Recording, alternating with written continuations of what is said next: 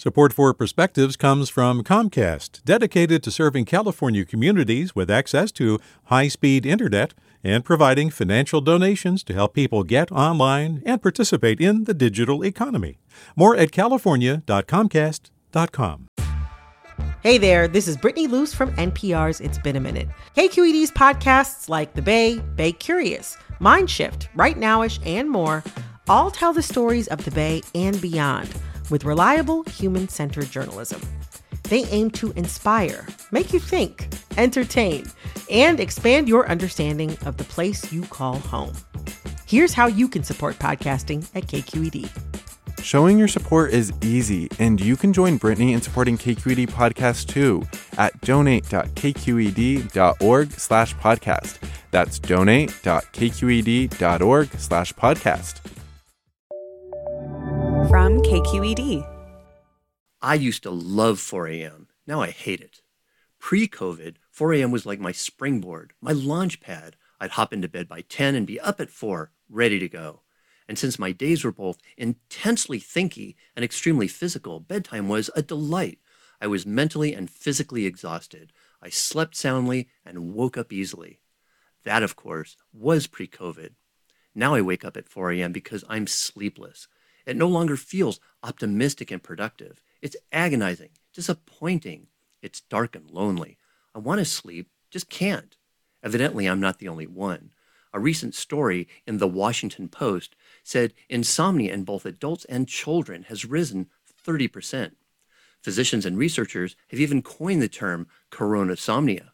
It said experts are deeply concerned about a massive new population of chronic insomniacs and declines in productivity, short tempers, increased hypertension, and depression.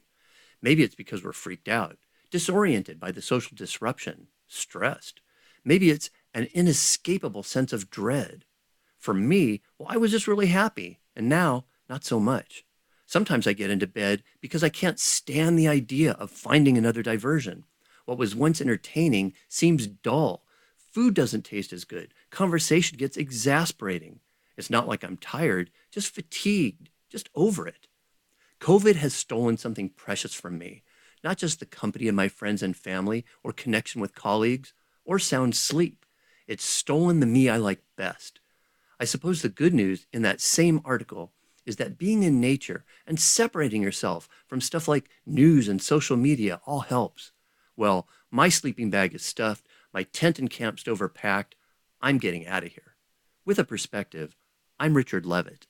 Support for Perspectives comes from Leif Cabraser, Hyman, and Bernstein, seeking justice for the injured, victims of fraud, whistleblowers, employees, and investors in the Bay Area and nationally for over 4 decades.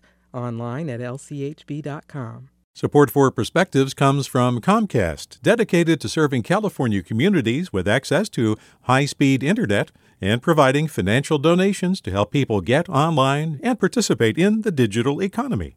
More at california.comcast.com. Hey, it's Avery Trufelman, host of Articles of Interest, and I've got to say, I've been a fan of KQED ever since I was a little kid, and I would come out to San Francisco to visit my grandma. It was just what we'd always turn on every time we got in the car, every time we were making dinner and turning on the radio. It was always KQED. And then over the years, I've become a massive fan of KQED podcasts because this is local reporting at its best. These are answers to questions you've always wanted to know, interviews with exciting, unusual voices, necessary journalism, all told with love and care and artistry. And did you know that a majority of KQED's funding actually comes from members? It's just people like you and me supporting the programs they love, while also getting access to cool events, behind-the-scenes footage, and so much more. If you want to sign up and be a part of this amazing community, visit donate.kqed.org/podcasts to become a member today. That's podcasts with an S. Thank you for listening, and thank you for your support.